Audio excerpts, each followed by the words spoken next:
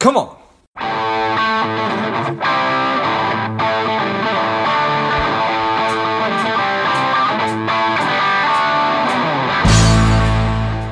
Spending too much time on social?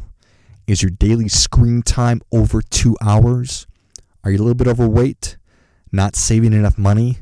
If any or all of these are familiar, Strive could be for you.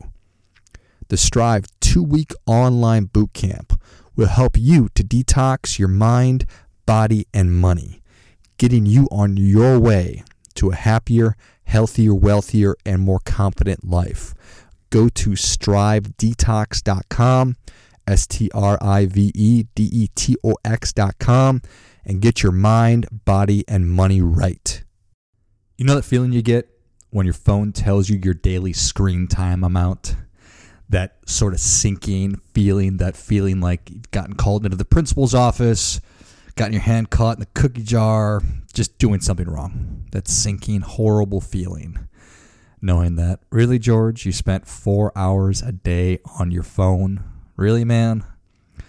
Or it's the same feeling you get when you haven't been exercising and your pants don't quite fit right, or you've been eating too much crap, too much fast food, whatever it is.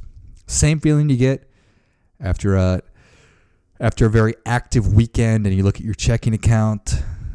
Same feeling. Diet, exercise, money, how I'm spending my time. All of these things can potentially get out of whack. And that is when you get that bad sinking feeling. You know you need to pull it back in. The reality is, it happens to everybody. We all go through it. We all sort of go off the rails every so often. Hopefully not too far.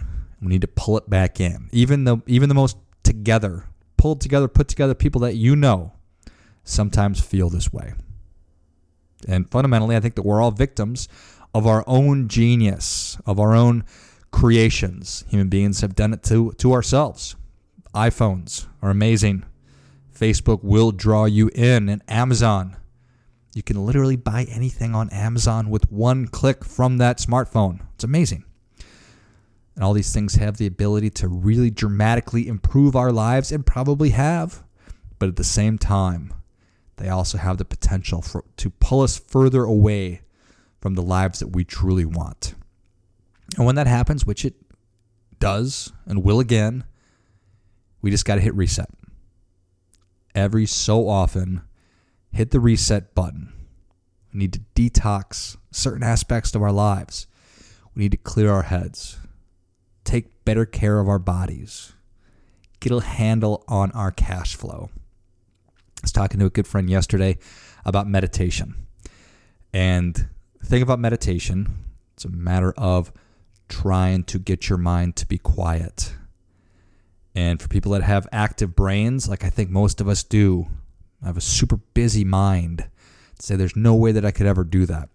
And it's not a game of perfect, right? There's a certain kind of meditation where you just want to pull your mind back to your anchor.